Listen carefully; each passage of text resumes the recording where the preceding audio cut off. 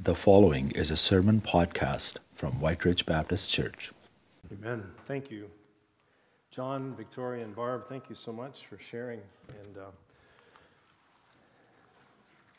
Acts 1:8 is the imagery that we think of when we think of missions. We do think of ourselves as being called by God, just as the apostles were, to take the gospel from where we are and fan it out to the uttermost places of the world. And you would really understand Samaria to be very akin to Garden Hill, which is, close enough, but another culture. And so we continue to pray for the partnership that we have with Pathway Camp Ministries. We have partnerships with various mission organizations, and these are really important. And what matters most in them is the relationships that we have with the people that are leading these organizations. And pray that God will guide us. It's easy to think that maybe, what does 1 week a year do? And as these folks that just shared have reminded us that it does a lot. It does a lot to plant the seed. It does a lot to share the love of Christ for that week and encourage those that are wanting to know the Lord or that are hungry to know God and His love. And then pray also that God will show us what else we can do and how this partnership can grow as kids even from Garden Hill come to Winnipeg and so on. So let us pray for a moment right now, shall we? Lord our God, we thank you for this team that was sent to Garden Hill, for Pathway Camp Ministries and their staff. We thank you, Lord, for the favor that you've shown this group with the chief and the reserve there, and we pray that you'd continue to show us favor. Let there be open doors there, and show us which doors we should be opening and walking through. And bless, Lord, all of the work and the ministry and the words and the love that was shared there, and prepare us for next year. And even this year, Lord, show us how there might be points of contact. So encourage and bless. And Lord, those that went, we pray that the blessing upon their own hearts and lives will be manifest in their walk with you, in their relationships here. Thank you, Lord Jesus, for this church family, and we are excited about all that you have for us. We want to be the body of Christ in this world. We want to look upon the world as you did, Lord Jesus, when you saw them as harassed and helpless like sheep without a shepherd, as needing to return to the overseer of their souls. And Lord, each one of us that are sitting here have people in our lives that you've placed that are in that condition, needing to know you, the shepherd of their souls. Make us, Lord, to see them. Help us to see them as you see them, and give us your grace and your spirit and your boldness. Lord, let this year unfold in a way that shows more and more people coming into the kingdom because of our efforts and our prayers. And now, Lord, as we open up your word, we pray that there would be something very specific for each person, that your Holy Spirit would so take my words and apply them to our hearts so that when we leave later on, we will know, God, that you have spoken. We pray in Jesus' name. Amen.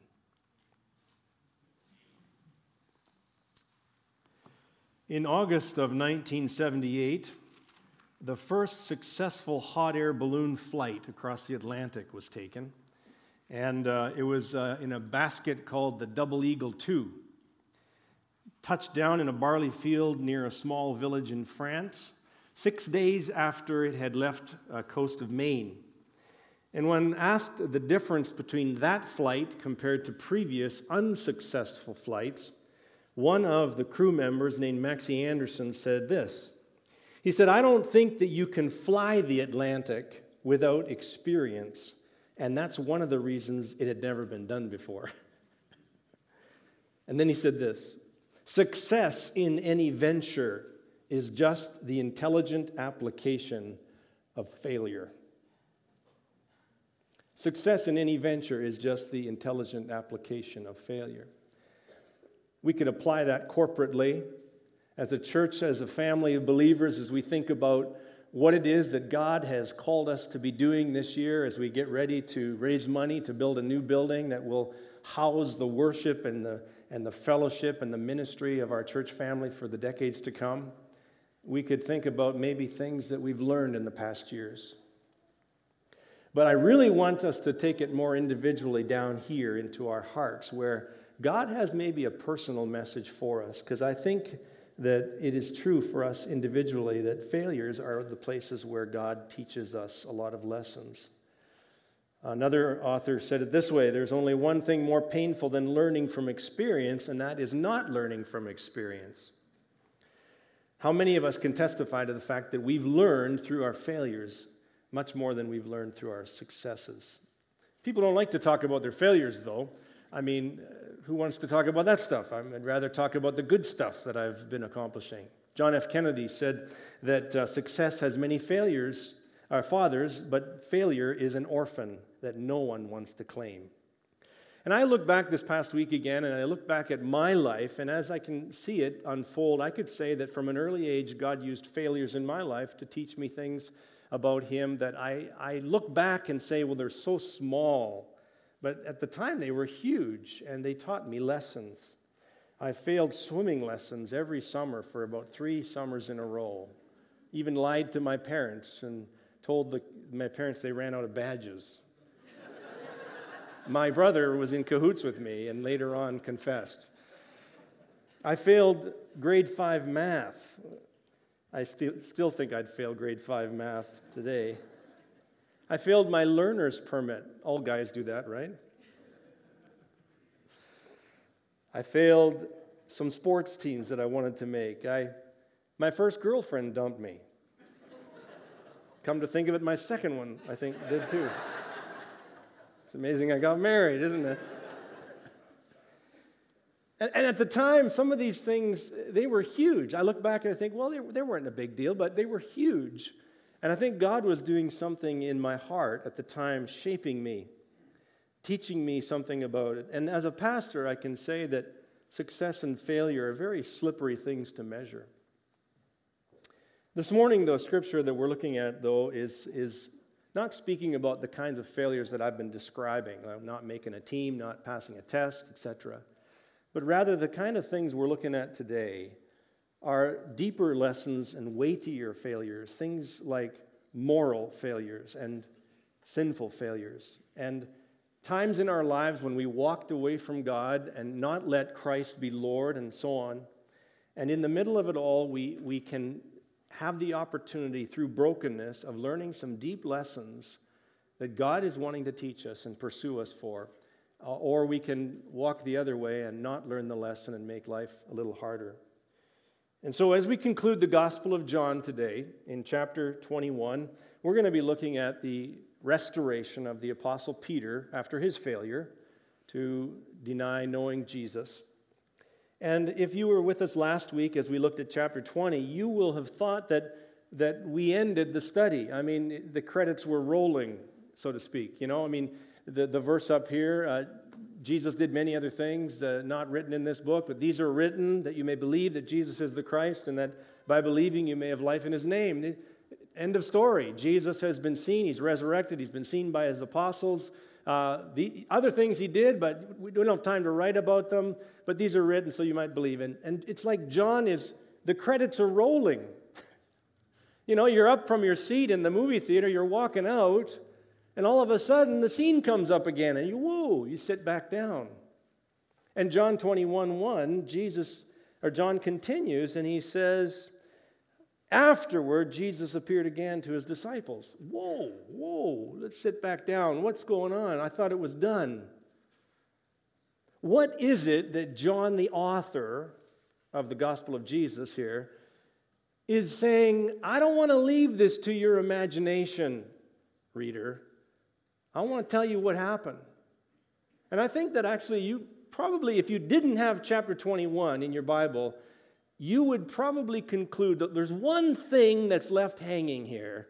There's a principal character in the Gospel of John that is unresolved, and it's Peter. Because the last time we saw him really was when he denied knowing Jesus. And this is the guy that's going to lead the church in the book of Acts and get this whole thing rolling under the power of the Holy Spirit. And so Peter's failure had to be resolved. His relationship with Jesus had not yet been resolved after his denial. And Peter had betrayed or had denied Jesus, and he had sinned, I think, greater than the other apostles because he had boasted of so much more than they had. And his attitude had led him into sin more grievously. And so the big idea of the sermon this morning is that Peter's restoration to the Lord marks a turning point in his spiritual journey, his spiritual formation, preparing him to be filled with the Holy Spirit and used by God. His relationship to Jesus needed to be restored for all other aspects of his life to fall into place. And my contention is that all of us are just like Peter, that when restoration with Jesus is right, all other facets of our lives fall into place as well.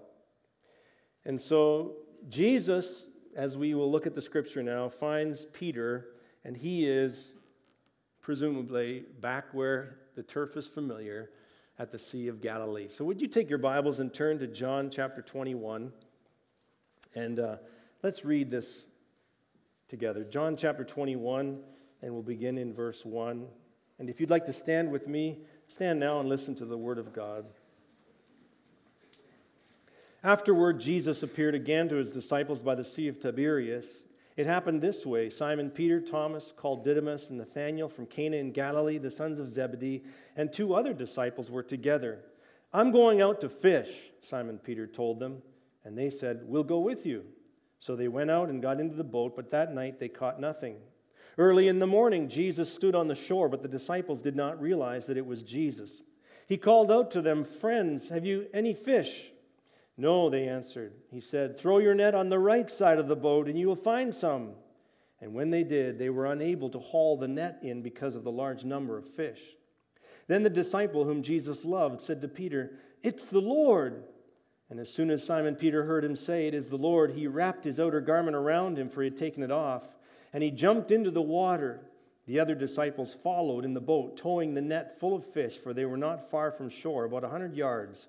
And when they landed, they saw a fire of burning coals with fish on it and some bread. Jesus said to them, "Bring some of the fish you've just caught." Simon Peter climbed aboard and dragged the net ashore. It was full of large fish, 153. But even with so many, the net was not torn. Jesus said to them, "Come and have some breakfast." None of the disciples dared ask him, "Who are you?" For they knew it was the Lord. Jesus came, took the bread, and gave it to them. Did the same with the fish. This was now the 3rd time Jesus appeared to his disciples after he was raised from the dead.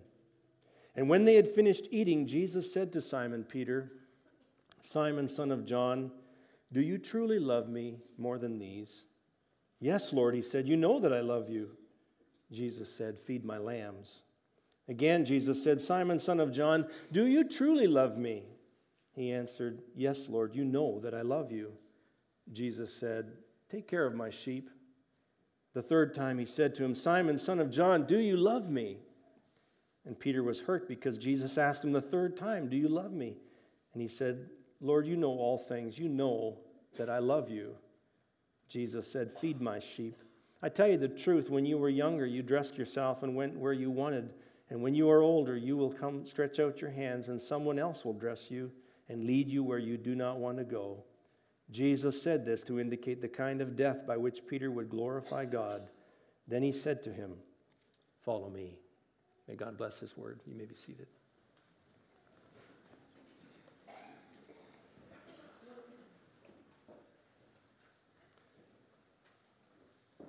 Before we look at our outline, which is on the green insert in your bulletin, I want to just identify the scene once again. Here we are. You can imagine the smells of the Sea of Galilee. You can imagine the sight of the boats in the harbor. You can imagine the gulls and their sounds. And it was a familiar place for Peter. But before we get into the outline, I just want to state what is supposedly obvious, but maybe not so. And the most obvious thing is that when there is a disconnect in a relationship, when there is a discord, an offense that takes place, an encounter needs to reconcile it. An encounter needs to be had to resolve these tensions that happen in relationships. I think it's just the most obvious lesson that we could learn from this. We've all had people in our lives, I've heard stories from umpteen people. Old dad, if you had something wrong, it would just get resolved by not talking about it. There's moms and there's dads, there's children that are allowed to go on with this way of not resolving conflict. There's marriage partners that function in marriage without ever addressing conflict that has occurred. Somebody taking the initiative to say, could we talk that through? I'm just saying this is an obvious application. Jesus is showing us that's not the way of his kingdom. So Jesus takes the initiative, and the passage that is before us tells us more about Jesus than it does about Peter. Because Jesus was the one that pursued Peter. Before it was even on Peter's heart to pursue Jesus. And so with that, let's take a look at the scripture. And there's 5 points I want to share with you. The first thing is, I want to answer the question, what is it that restoration looks like? And there's 5 ways that Peter demonstrates what it looks like. And the first thing is that in relationship to Jesus, restoration is from running away from him to running toward him. It's kind of obvious maybe, but let's clarify this. This is the first observation that we see so clearly. Peter, among all those 7 in the boat, Peter is the one most eager to talk to Jesus and to see Jesus. Why is that? More than all the other disciples, he grabs the garment that he's taken off and he jumps into the water and he swims that 100 yards to shore. Now, Michael Phelps could do it in 47 seconds, and Peter's very eager to see Jesus, but I'm pretty sure it took him a little longer than that. And when he gets there, he just wants to talk to Jesus one-on-one. How eager he was. That's not the Peter that we saw earlier. There's a parallel text in Luke chapter 5 at the beginning of the discipleship of the 12. And this one, John 21, is at the end of the discipleship of the 12, 3 years later. In Luke chapter 5, Jesus comes upon the Sea of Galilee, and Peter has been fishing with the others all night long and caught nothing, just like this text. And in that situation, Jesus says, put out into deeper water and let down your net for a catch. And when they do so, they just can't even, the boat starts to sink. They have to call their partners over. What is Peter's response in Luke chapter 5? Do you remember? He says, away from me, Lord, for I am a sinful man. And now, 3 years later, when Peter has more to be ashamed of than he did back then, for he had denied knowing Jesus on the night of his crucifixion, now Peter, the same Peter, is running toward Jesus instead of running away from him. What's changed? What has Peter learned in this interlude? Well, I think that the attitude in John 21 that Peter has is the attitude that Christ wants from all of us. There is a universal response of the creature to the Creator, of the sinner to the Holy One. There is a universal response that says, I want to put as much space between me and holy God as I can, because we cannot stand in the light of His presence without some kind of intervening grace. And so Peter had learned something in those 3 years of discipleship that caused him to run toward the very one that he was running from earlier. And that's the incredible thing of what salvation does to someone who's a sinner. is that the very God that people are trying to avoid at all costs in this life, trying to put space between us, trying to admit there is no God, trying to convince yourself that you don't need God, there's so much, and all of a sudden, when grace and mercy gets a hold of that heart, the very one that we are running away from, he becomes the refuge. He becomes the rock to which we cling. Peter learned that. Peter learned that if Jesus is about anything, he's about forgiveness. He's about mercy. It's incredible. And so Peter runs to Jesus. The relationship with Jesus that Peter has in John 21 signals a spiritual maturity not seen earlier in Peter. And we should always be conscious of our sin. We should always be conscious of our sin. But the awareness of our sin should not keep us away from God. Instead, it should drive us and draw us near to Him, not away from Him. So this morning, to begin with, what is your relationship with the Lord like recently? Have you sinned? Are you running away from God because of that? Or are you drawing near to find that He actually is the one that alone can heal your soul? The second thing I want you to note is more in relationship to self. And in relation to self, the journey is from pride to humility. Not only the restoration is drawing near to Christ, but it also entails laying down our pride. We get the impression from the Gospels that Peter saw himself as a cut above the rest of the 11 disciples. I don't know if you read Peter that way, but I've read the Gospels several times. I feel that Peter sees himself as a cut above the rest, kind of an entitlement position, kind of a first among equals. Peter saw himself that way. We get indications of it throughout the Gospels, but particularly we see on the last evening when the betrayal took place, and they're all together in that upper room in a private meal, and Jesus tells them, this is Jesus, the all-knowing one, telling them, all of you are going to betray me. All of you are going to fall away, he says, not betray. All of you are going to fall away. All of you are going to fall away. And Peter takes exception. He says, no, you're wrong, Jesus. Even if everyone else falls away, I will never. I am willing to go to die for you, Peter says. And that's when Jesus said, really, Peter? Did you know that before tomorrow morning, you're going to deny knowing me not once, not twice, but 3 times? And Peter's angry at Jesus. It'll never be so, he says.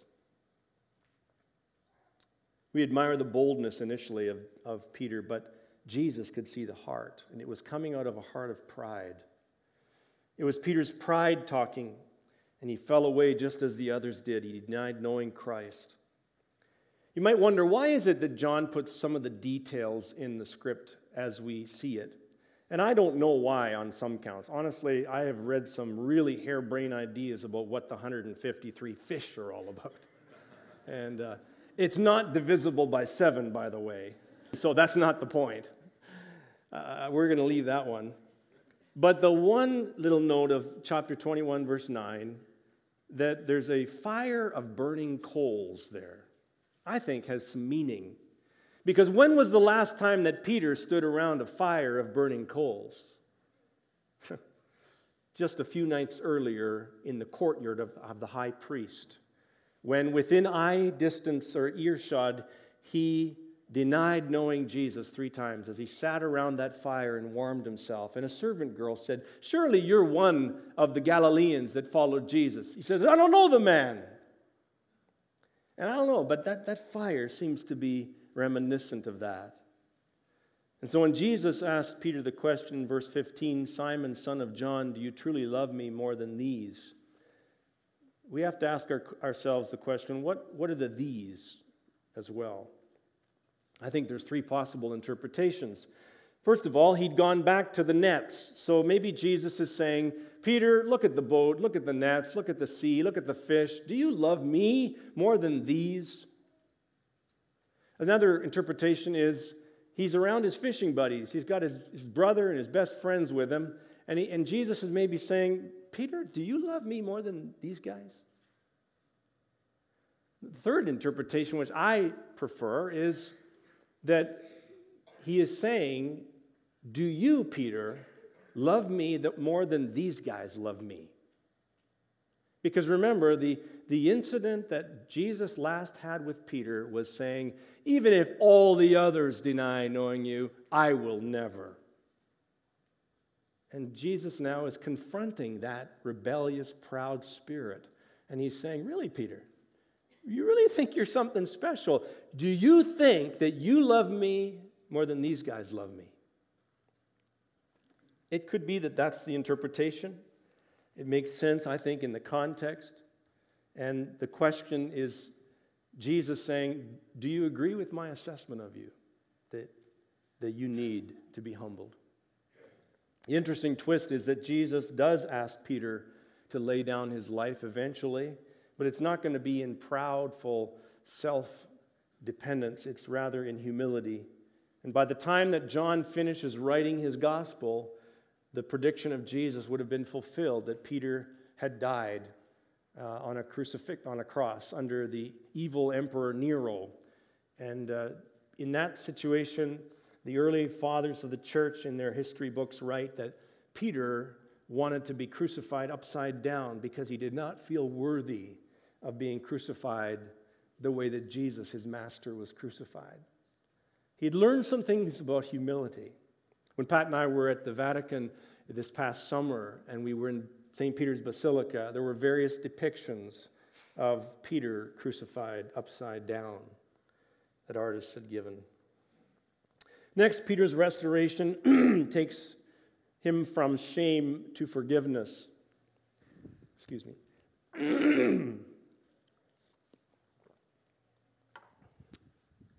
It has been pointed out that the question Jesus repeats 3 times is a direct relation to the 3 times that Peter denied knowing Christ.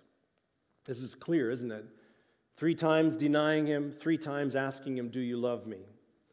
And whether we see it on the surface or not, the denial was the most shameful experience that Peter ever endured. I believe so. This denying of Jesus was the deepest shame that Peter ever experienced. And it would have been probably a defining experience for his life had Jesus not pursued him to resolve and forgive this sin and to restore him to the grace of God. I don't know that we can fully understand the motives of why we think and do the many things that we think and do. I mean, the human heart is a mystery.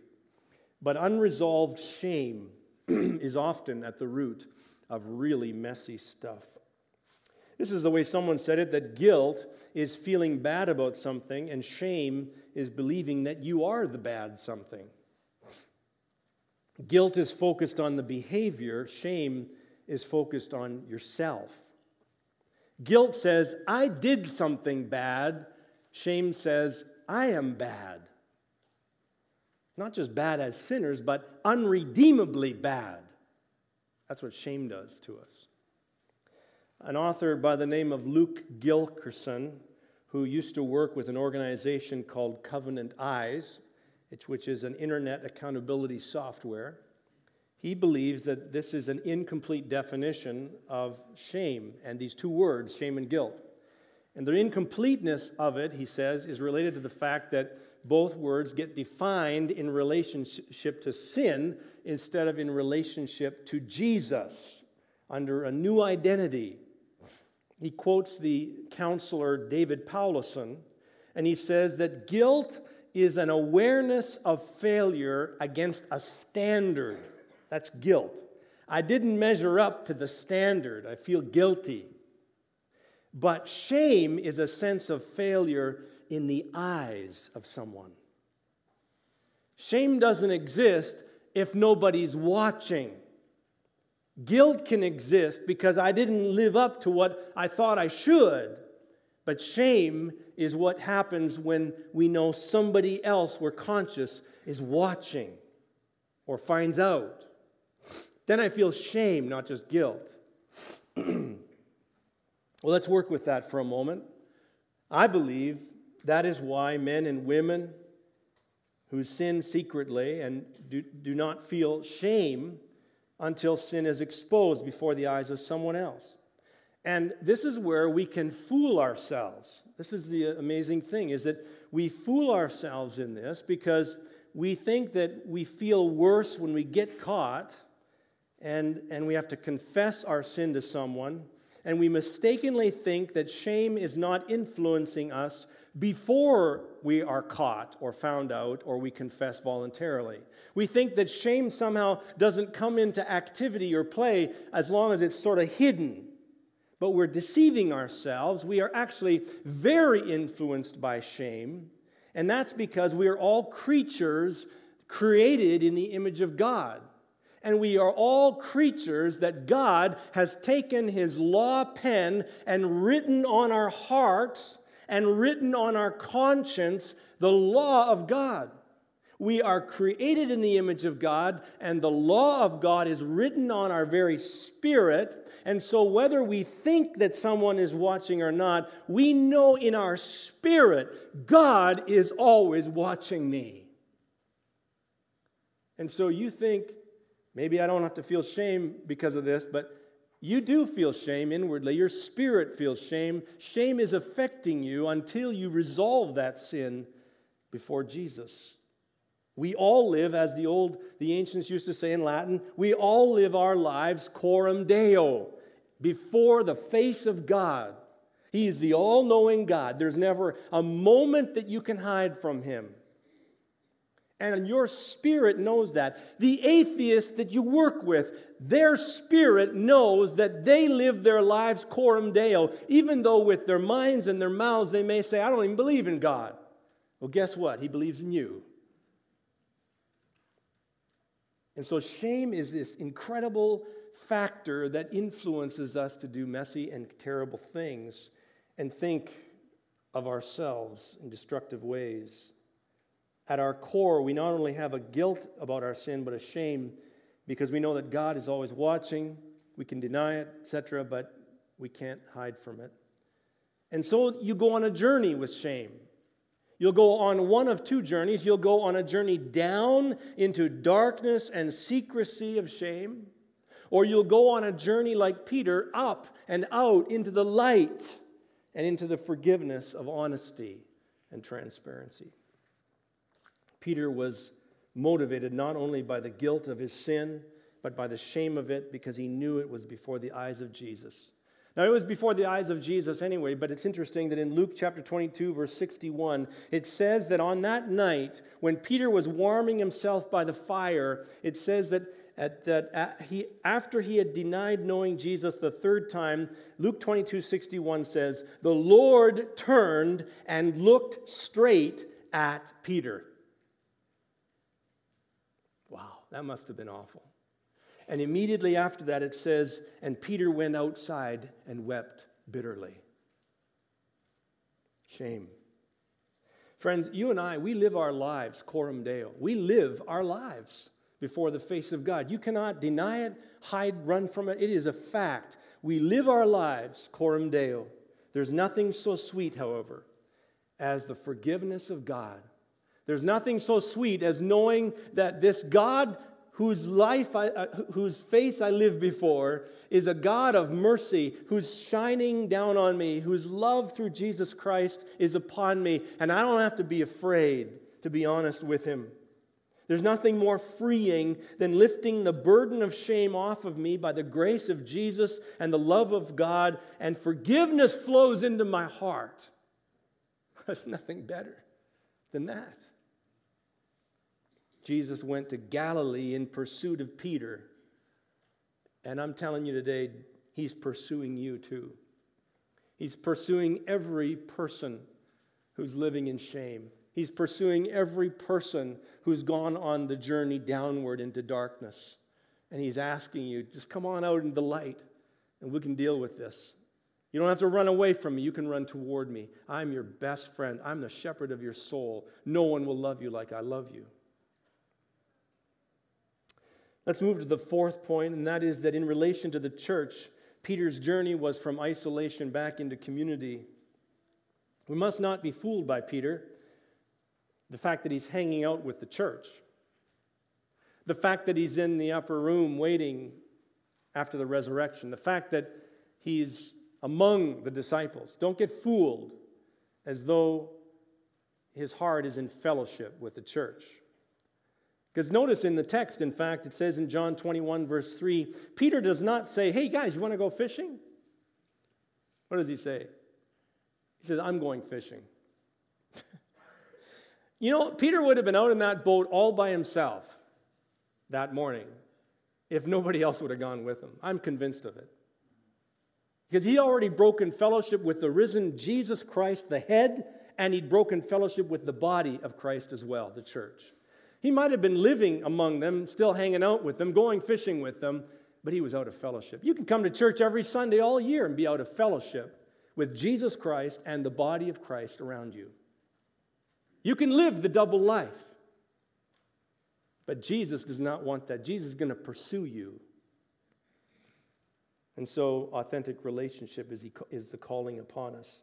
And notice that when Jesus restores Peter and recalls him into ministry, what does he say 3 times? Feed my sheep, my lambs. Take care of my sheep. Feed my sheep. He's not calling him into some kind of isolation. He's calling him into the flock, into the body of Christ, into the community of saints. He saves us to restore us to his body so we can live in community. No more running solo for Peter. Couldn't be that way. And that's true for you and I as well. We can't live in isolation. Really, there's no such thing as an isolated, healthy Christian. It just doesn't happen. And I would urge you to think on your own life. Because your sin, even your selfish pursuits, even your hobbies, even your own interests can easily take you on a journey away from real fellowship. And you can avoid other brothers and sisters in Christ. And you can look like a dismembered part of the body. But Jesus doesn't have or want a dismembered body on earth. He wants a unified body that can minister to one another's needs and can show the world around us what his love is all about as well. So I'm going to ask you, do you have some authentic Christian friends? Do you have some people in your life that you could be real with and vulnerable to? Do you have some people that you can come out of the shadows with and say, I'd ask for prayer in this area? That's a need in all of our lives. Pursue fellowship with other believers. Whatever your age is, whatever station in life you're at, you need a faith community. And I hope that coming up in a few weeks as we roll out various programs of Bible studies and ministry opportunities and life groups and so on, I hope that you'll take it seriously to look for an opportunity to walk closely in fellowship with other believers in Jesus Christ. Even serving together is an incredible opportunity to draw near to other brothers and sisters in Christ. Just like the Garden Hill team, I'm sure, experienced when they were up in Garden Hill and they have their devotions every day together and they share with each other their testimonies and so on. Every year that a Garden Hill team comes back, or a team to India or Bolivia, every time I hear from them, I hear about this incredible dimension that has more to do with them growing inwardly as the body of Christ, not just about what they leave behind in impacting the mission. Well, the last point I want to share, and that is number 5, in relation to the world, it's all about going from pleasing self to missional living. Restoration to Jesus means a journey from self-pleasing to missional living. Jesus says it twice to Peter, follow me. As the Father has sent me, I'm sending you. Be a missional Christian.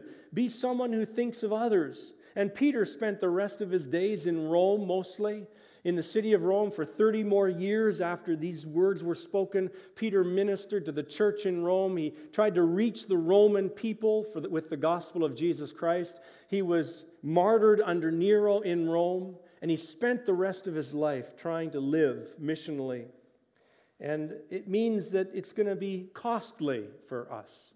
Missional living means that you're not the center of your life, that others are because Jesus called you to their lives. Missional living means that you look for relationships to love them, to point them to Christ. It means that it's going to be sometimes inconvenient. It means that it's going to cost you some money, some time. It might even cause you to suffer sometimes. But missional living means that you realize you've got so much more. And you look upon the world as Jesus looked upon the world, and you see people as harassed and helpless like sheep without a shepherd that need to return to the shepherd and overseer of their souls. I read recently a quote by a guy named Max Stiles, and he wrote that most Christians in the world today must fear the raised fist. But in North America, we fear the raised eyebrow. It means we're not cool. We're not relevant. Really? Is that true? I think it's true often. I think that we don't have a lot at stake. I'm not going to get beat up if I talk about Jesus, likely. But I'll get the raised eyebrow. I don't want that to be seen as irrelevant and uncool, living on the wrong side of history. You know, it's interesting that Jesus changes the metaphor. Jesus could have said to Peter, well, let's go catch some fish. I'm recalling you as a fisher of men. He didn't say that. He said, feed my sheep. And all throughout Scripture, Jesus doesn't call himself a fisherman. Fishing is not the metaphor, folks. The primary metaphor is shepherding and sheep. It's not like the attitude we go to the world with is with the hook and the net. The attitude we go to the world with is, these are lost sheep. He looked upon the world and he saw them as harassed and helpless like sheep without a shepherd, and they need to return to the shepherd and overseer of their souls. We look along the world and we don't see them as, let's try to catch them. Let's try to deceive them into coming to church. That's nothing to do with it. It has to do with lostness. There are people out there in your world not yet confessing Christ as Lord. They're sheep. And Jesus says, you're the shepherd right now. You're on the front line. Nurture them in. Tend the flock. Shepherd them in. That's what he asks of us. As the worship team comes, I would ask you to consider what it is that of Peter's life and of Peter's final scene in the book of John, what is it that resonates with you most? And may the Lord bless you as you ponder what it is that restoration to Jesus looks like in truth. And then after the closing song, I'll invite Pastor Alf to come and give the benediction. I don't know if we can catch the power of what God might be wanting to do in our midst. And I say that very seriously. Because this whole summer, as we've missed the ministry of Pastor Terry, we haven't missed the ministry of God. And the church has moved along mightily in its own way. And our hearts have been blessed. And that's not to take anything away from Pastor Terry. It does mean that we have to ask the question, what's God doing? And you know, when we see all the horror of the world around us and all of the terror and all of the bad stuff that goes on, we sometimes say to ourselves, God, when are you going to do something? And that's what the psalmist said over and over again. When are you going to do something? Not just would you give your life to the Lord Jesus Christ, but God, what are you going to do? And God's going to come and fix up the world. And when he comes along to fix up the world, that's why Jesus died on the cross. He grabs a hold of Peter and says, you're in this, buddy. Follow me. Never mind your shame. Never mind all that stuff. Never mind your mistakes. Never mind all your talk. Just get up and follow. Get on with it. I'm here. I've listened. I've heard the pain of the world. And I'd like to do my ministry through you. Oh God, what an awesome calling you have sent upon us as a people. May we not only ask that you listen to us, but today, oh God, may we listen to your beating, crying heart. Amen.